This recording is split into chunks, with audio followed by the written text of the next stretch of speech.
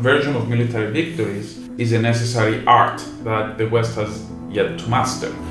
So the West has become very good at winning militarily, but not converting that military victory into something bigger, into a more stable environment. And this is something that if the West wants to continue to have such global role and intervene, then it's something that it should work on, kind of the exit strategy rather than the entry strategy in a sense. Season 3 of the conversation starts with some reflections on a recent topic: the United States, Afghanistan, the Taliban, and US intervention in the Middle East. How much of it was a success and how much of it was a failure? What insights are there to draw from this and what else is missing from the bigger picture? Dr. Constantinos Adamides, the director of the Diplomatic Academy, shares his own critical insight on this issue. Hello, and welcome to another episode of the Diplomatic Academy, The Conversation. I'm your host, Petros Petrikos, and this is the first episode of Season 3, and we're very glad to be here for yet another more season. For this episode, we are hosting Dr. Constantinos Adamides, Associate Professor in International Relations at the Department of Politics and Governance of the University of Nicosia, where he also serves as the Diplomatic Academy Director. Dr. Adamides has also served as a member of the Geostrategic Council set by the President of the Republic of Cyprus between 2014 to 2018. Hello, Dr. Adamides. It's a great pleasure to have you here, and of course, it's a great opportunity to have you as a director to engage with this podcast for third season in, which is quite a bit delayed, but I'm glad to have you here for this episode. I'm very happy to be here. Thank you for hosting me, and thank you for hosting the podcast series, which admittedly has been a great success. So, job well done. Looking forward to another interesting conversation. I'm very glad to hear that, and it's definitely a relief to hear this coming from you. But for today's episode, we are going to be discussing something that has already been excessively out there and has already been analyzed, but given that some sufficient time has already passed, it's a great opportunity to come back and with our hindsight, with our information that we have now, to go further into it. And that's the topic of Afghanistan and the United States in its state-building efforts. Having left, the question there that persists is whether the United States has failed. So what do you think? Has the United States failed in that regard? Well, I don't think we should look at it as a single case. So militarily, in its initial efforts back in 2001, we cannot say that it has failed. Within 2 months, it managed to bring down the Taliban regime. So militarily speaking, it was a success, a very swift response to the terrorist attacks, and very efficient, militarily speaking, very efficient approach to getting rid of the regime. However, if we look at the state building aspect, and if we look at the fact that it took 2 decades and a few $1 trillion spent with an unsuccessful outcome, in that respect, I think it is safe to say that the US has failed in state building efforts in Afghanistan. Mm-hmm. In that regard, then, the United States perhaps has failed, and my question here is, was it logistical reasons? Was it the distance itself? Was it the lack of military coordination and so on? What do you think were the main reasons for this failure? Well, it's a combination of factors. It's not one factor. But let's start with the distance, because geography still matters. And sometimes this is surprising, because people look at the development of technology. They look at how distance becomes less relevant with modern warfare systems. But the truth is, in such places like Afghanistan, where it's very far from the US, and more importantly, surrounded by unfriendly states, distance becomes a challenge. And this becomes a challenge for the follow-up to the military victories. Not so much for the initial victories where the air superiority and drones and the overall technological advantage that the US and other superpowers or major powers have over far inferior opponents. So we're talking about the aftermath of the military victory. In this case, in Afghanistan, given that the only way the Americans could go to Afghanistan was Pakistan, which is not the friendliest of states, it explains why long-term success became questionable. So that was one factor, the distance, which we cannot ignore. The second factor, which I think we should take into consideration and learn from the case of the US Afghanistan, is that military victories do not necessarily guarantee post-military success.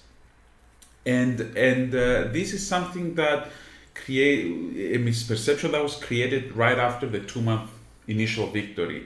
Not everybody, but many believed that similarly the US would be successful in state building, but this was not the case. So the military superiority does not guarantee state building success, and this is something we can talk more later on. But the short answer is that hard power is not sufficient for everything, because it doesn't help fill in the gap that is created once the regime is taken down. And this is not the only place we've seen this. So we can see that hard power can help bring a regime down, but it cannot necessarily help stabilize the situation and fill in the gap after the regime is toppled.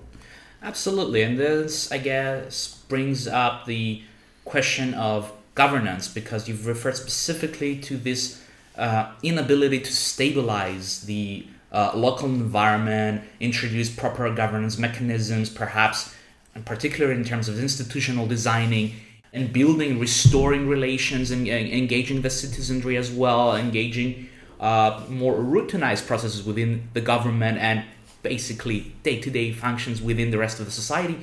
Why do you feel that they failed to achieve this? Because you've already referred to the gap, being unable to fill in the gap using hard power. But what other reasons are there for this? Well, I think you touched upon at least 4 or 5 different reasons. So let's split it up. One has to do with institutions, like you very correctly noted. The other has to do with the local population. And another major factor is the effort towards stabilization. So there's no doubt that the US spent a lot of money in Afghanistan. The estimates are in the trillion. We don't know exactly how much. Some say 2, some say 6, but it's a lot of money spent. But that money was primarily spent on military assets, weaponry, private military contractors, logistics, and so on, and not so much on the post-conflict reconstruction and post-conflict stabilization efforts. And I think this is a good lesson, and it ties to the previous comments that I made. But just to give an indicative, comparative example, if you wish, the US in Bosnia after the war, not just the US, but also other countries that contributed, spent approximately $1,600 for each inhabitant in some form of economic assistance. In Afghanistan, they spent $50 per inhabitant.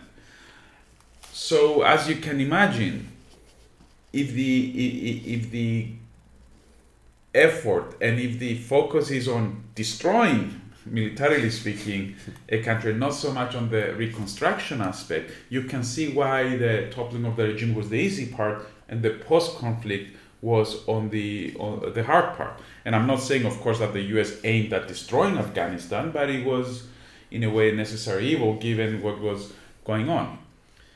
Another aspect in line with the effort to stabilize the situation is what we can call the soldier to local population ratio, where the number of people that the US sent in Afghanistan to monitor and control the situation was extremely small for what was required for such a vast area. A lot of people in that area, diverse people, big population. So again, just to give a similar example, in 2002, so just a few months after the regime was over, the Taliban regime was over, the US sent approximately 8,000 troops in Afghanistan. The population at the time was 21 million people in Afghanistan.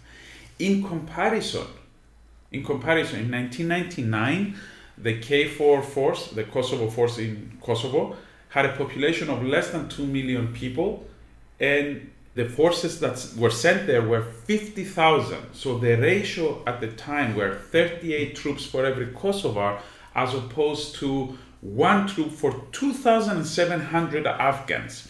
So you can see that this soldier to local population ratio was significantly different in such cases.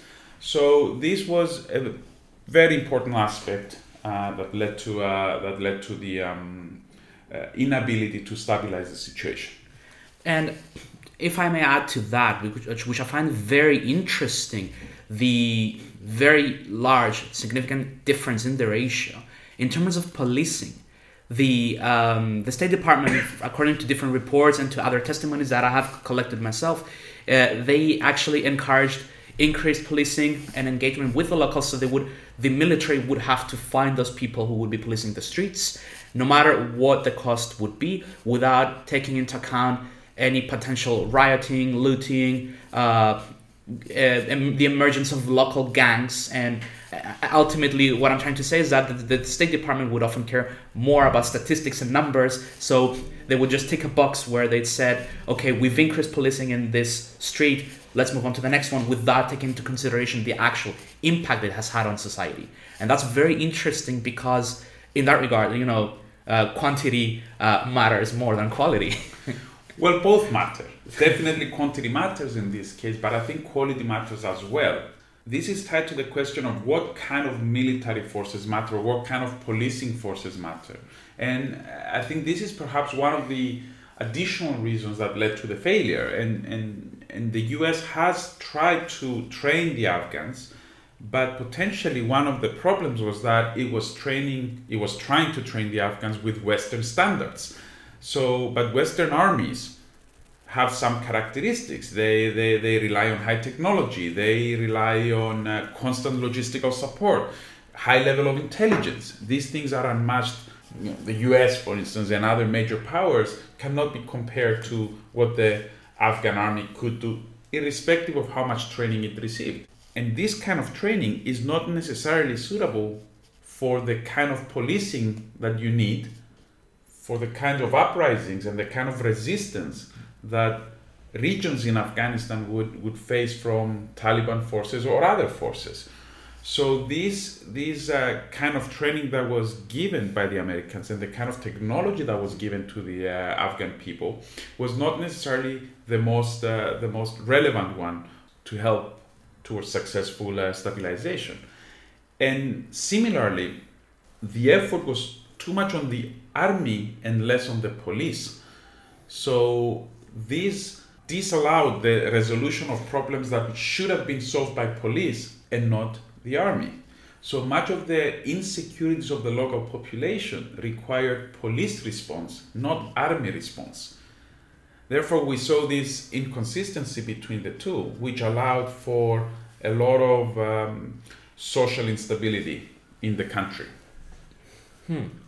I mean, correct me if I'm wrong, but it sort of sounds like you're, to some extent, suggesting that the US might have failed to create a secure environment in Afghanistan. Oh yeah, I'm not suggesting that. It has, and this was, I mean, in hindsight, it's easy to judge it, but if we can see how quickly the government forces gave up in just 10 days, the Taliban came back to power. So this is evident. So it's not so much a subjective situation, as much as we would not like to have seen that. The truth is, it was not meant to. It was not designed in a way that would sustain such pressures. In that regard, then, what do you feel? To what extent was the relation between the locals and the U.S. military, the United States representatives, and other Afghans as well, like collaborating with the United States or minding their own business, such as civilians? to what extent do you think that this was an issue that led to failure? That's a very good point, and I think it was an issue that led to failure. Among other things, there are reports that demonstrate that the US did not treat the Afghans as equal. And this is an issue, right? Because when you treat the local population as something inferior, and then you expect them to take over once you leave, they will have a hard time taking over. And this is not just, so we're not just discussing whether it was ethically or morally correct to treat someone as inferior, but rather logistically and operationally, this was a mistake, because you don't prepare them for the day after you withdraw. And this is tied to the morale that the people will have once the US would withdraw, because the Afghan forces for 2 decades, they learned to fight with a superpower on their side, taking on the heavy load, taking on using the technology, taking on any enemies that even thought about coming to the surface, and so on and so forth. So the minute they walked out, the morale of the local population was so low. And if you combine that with their ill-trained and ill ability, if you wish, expertise to handle such threats, then the two combined led to the toppling of the government within 10 days. Mm-hmm. And this is extremely important to keep in mind, because once you take off the training wheels, then the locals just fall over. Yeah, absolutely. They fall over. You create panic, chaos. I mean, we've seen a lot of very disturbing images from people clinging onto the plane and trying to fly with the plane, no matter even though they knew that essentially they were just going to fall to their death. Well, I think that was a different kind of failure from the US military, in terms of evacuation. So I think this is something different from the state building activities, but optically, this did not look well. Yeah, it had an impact on the credibility of the US as such a powerful country to allow such incidences to happen. So, yeah, optically that was a disaster for the US. Just to add on the previous point, I think it's extremely important to mention the institutions that were in place, or actually that were not in place in Afghanistan. And more specifically, we know that there's a lot of kleptocracy, a lot of corruption, and that was a big problem, because all the foundation and all the new institutions that were supposed to take over were essentially built on very weak foundations. Even the security providers, the army, did not even exist. 30% of the theoretical army that the Afghans had to fight off the Taliban did not even exist. They could not be accounted for. So if you base state building, the foundations of state building, in kleptocracy and corruption, you cannot expect that they will be able to withstand the forces of the attacking forces, or like the Taliban in this case. Any type of threat, essentially, to the foundations, which they seem not to be solid enough. So, yeah. Let's take a step back for now and look at other cases. Let's look at Iraq and Libya. What is the difference here? Let's take it chronologically, perhaps. Let's look at Iraq first and then Libya. I would say that we have a very similar situation, in the sense that militarily they were equally successful. So toppling Saddam Hussein and then Gaddafi, that was the relative easy part. And of course I use relative very consciously, right? It's not no war is easy, right? But militarily speaking, the superiority of the US was unquestionable. But when it comes to state building, I believe we see very similar scenario and very similar situations. We see the inability of those states to stand up on their own 2 feet. We see civil unrest. We see civil wars. We see tribal forces taking over.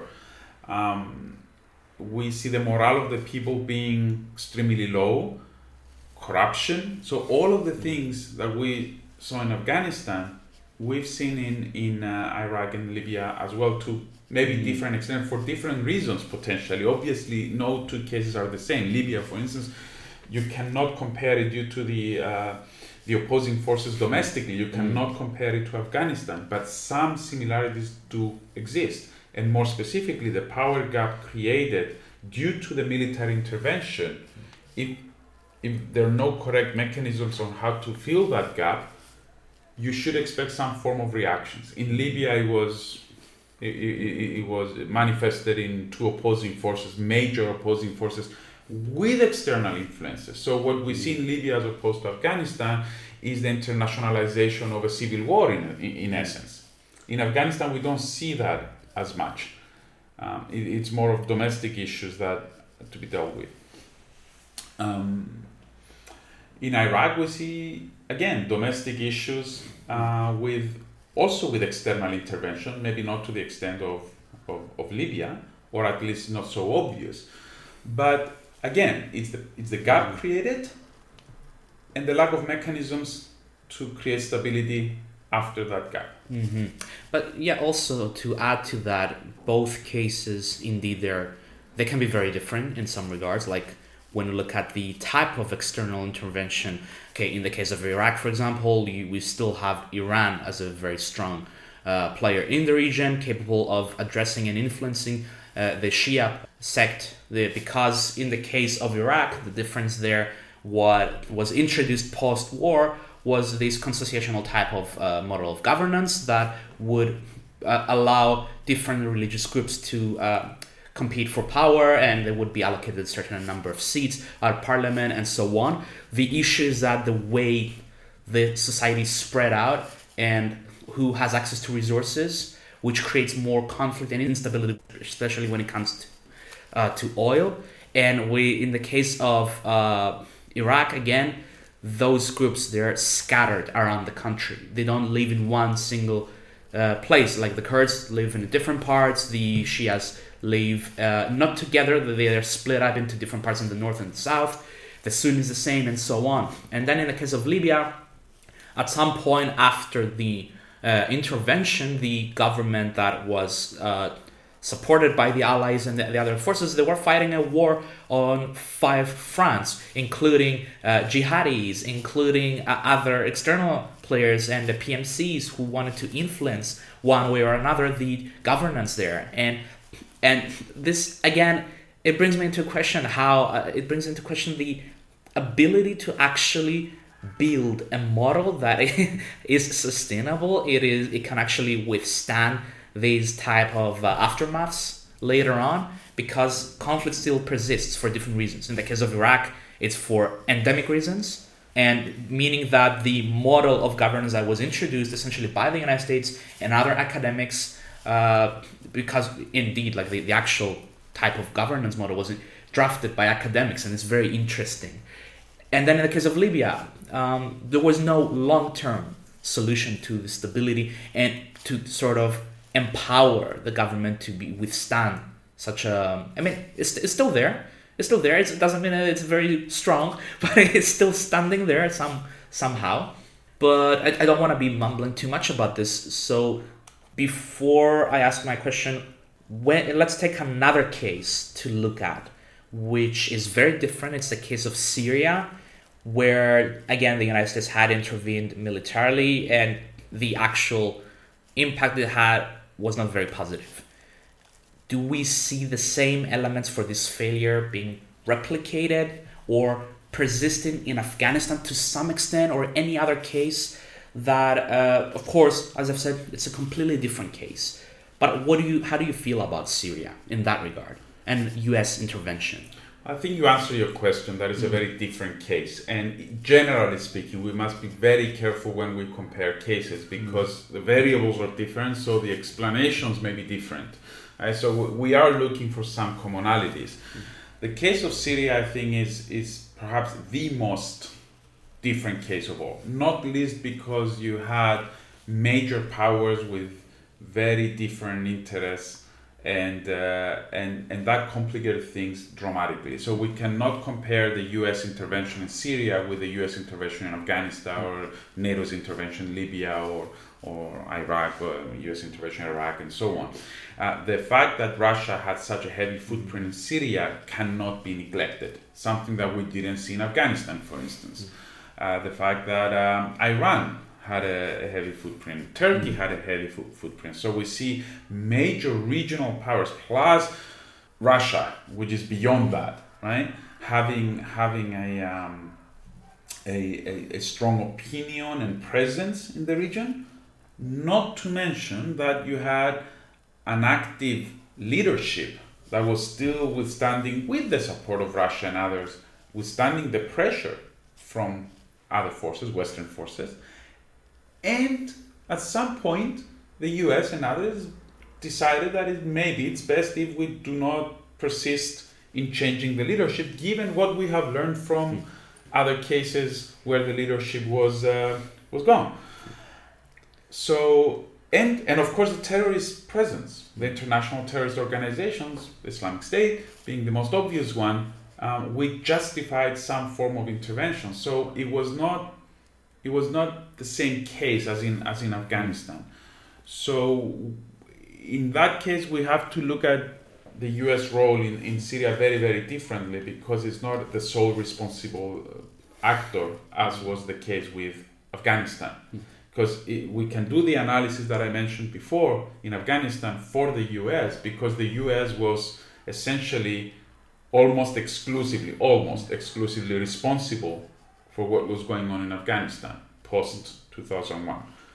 In the case of Syria, this is not the case. We had dozens of actors, some major, some minor, having a role in the instability of the country. So we have to be a bit careful when we do these comparisons.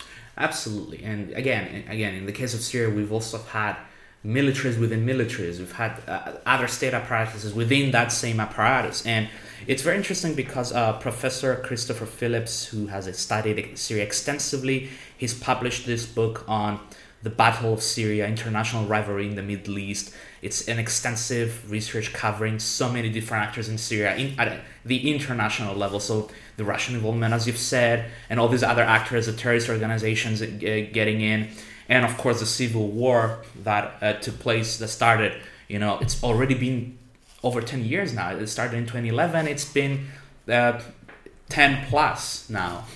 And would you say that sometimes US interventions in different countries, and let's stick with the Middle East for now, do you feel that a contributing factor to this failure is the lack of knowledge, understanding, the researching, having actual experts on the ground, or even before, when it's at the planning, before the initiating, the advisors? Do you feel that there's a gap in their knowledge in terms of, especially when you look at the cases like Syria, where they fail to understand how the mechanisms worked in terms of governance, in terms of military and the security services conflicting with the military, which allowed President Assad to maintain his foothold in Damascus? Well, I want to believe that the US and other countries that intervene anywhere do not go without a plan, right? So that would be kind of naive to say that they don't have a plan. And again, Mike Tyson said that everybody has a plan until they take a punch in the face or something like that. I'm paraphrasing. So plans can easily change, and wars unfortunately are very dynamic. But I think one of the lessons that we can draw from intervening in different cultures and in different areas, and essentially this is where we see the interventions. We will not see interventions, or we have not seen interventions in countries with similar ideologies, similar cultures, the whole democratic peace theory argument, so on. So it's not surprising that all the interventions take place in specific regions of the world, and towards that end, it's extremely important to have a deep understanding of the culture. In Afghanistan, I think this was one of the mistakes. I'm not so sure about Syria, because the external interventions were so influential that they could have influenced much more the US rationale and decision-making calculus as opposed to the local situation. So the Russian presence, the Turkish presence, the Iranian presence, the fear that Israeli would intervene, these all of these regional actors that could create major spillovers and uncontrolled situations may have been a much more deciding factor as opposed to the lack of knowledge of just the local population, without discounting the importance of that aspect as well. But in Afghanistan, for instance, this was much more obvious. The security was given to regional players, warlords or tribal leaders and so on, which would then be an easy prey to the Taliban. Precisely because the central security providers, the government, or what they were supposed to be the central security providers, were not good enough. So if the security was essentially outsourced to the local leaders, they were unable to face the Taliban. So in that aspect, yes, it was a big miscalculation on behalf of the US. I mean, there were reports that the government would not hold on. I mean, the intelligence services knew that. What they did not estimate is that they would fall in 10 days. They estimated up to 18 months. So if that had happened 18 months later, the responsibility is not so much on the US anymore, but rather on the local government left behind. But if the government collapses in 10 days, then you have a bigger part on the responsibility. Mm-hmm. But in Syria, I think Syria is a much more complicated case compared to Afghanistan when it comes to the locals. How do you envision relations between the Taliban and other states out there in the international community, including the United States, perhaps in future months and future years? This is perhaps a very tricky question, but because I know that you might not have the answer necessarily, but thinking ahead, do you think they will unfold positively in the coming years, in the sense that they will stabilize? Will some states be forced to recognize the Taliban because of the presence that they are growing in the region and the legitimacy they're trying to exert from other countries such as Pakistan? I don't know the future. I wish I did, but I think some countries, yes, they will closely work, or they will work with the Taliban much more closely compared to others. Whether they will fully recognize them, maybe some will, but that is of a lesser importance, the actual recognition, but rather the level of collaboration and the level of cooperation. And let's not forget that the US itself had a meeting with the Taliban prior to their departure and reached an agreement, which is in and of itself a very interesting observation, because what does it say to the government that was supposed to be in power to oppose the re-emergence of the Taliban? So it's as if it was telling the government, it was signaling to the Afghan government that we know you're not going to stand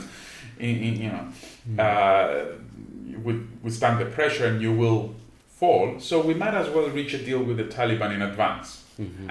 I oversimplify, but these agreements that took place between the US and the Taliban were not sending the right signals to how much trust the US had in the government that was leaving behind. Now, in all cases, we see collaboration between opposing forces, in this case the Taliban and the US, for instance. It's not unexpected to see that. It can be covert collaboration, so that they minimize they create a working relation, minimize the friction and the conflict. So for as long as the Taliban do not allow for international terrorist organizations to threaten Western interests, especially the US, things might be to some extent normal at the expense perhaps of the local population, but in terms to in relation to international relations, they might be somewhat normalized. If, however, the Taliban change course and they allow for becoming safe havens to international terrorist organizations, or in any way threaten the US interest, I think we should expect some form of pressure. I don't think we're going to see another intervention or anything like that anytime soon, at least, but it's too early to know. Other countries will work more closely, perhaps with the Taliban, especially for the sake of stability. Right. So, very interesting questions to puzzle with. Of course, we cannot predict the future, as you've said. Do you have any concluding remarks in terms of the lessons, the failures that we've seen in Afghanistan? Yes, the concluding remark is one that was insinuated throughout the discussion, that conversion of military victories is a necessary art that the West has yet to master. So the West has become very good at winning militarily, but not converting that military victory into something bigger, into a more stable environment. And this is something that, if the West wants to continue to have such global role and intervene, then it's something that it should work on, kind of the exit strategy rather than the entry strategy, in a sense.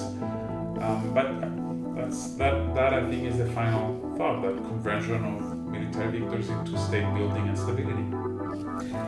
Thank you very much, Dr. Adamides. It's been a very interesting discussion, and I think a great way of kicking off with Season 3. I hope it's been also enjoyable for our listeners, and we will try to reflect a bit more in the coming months when we will perhaps have more updates on this. So thank you so much. Thank you very much, and best of luck with the rest of the series.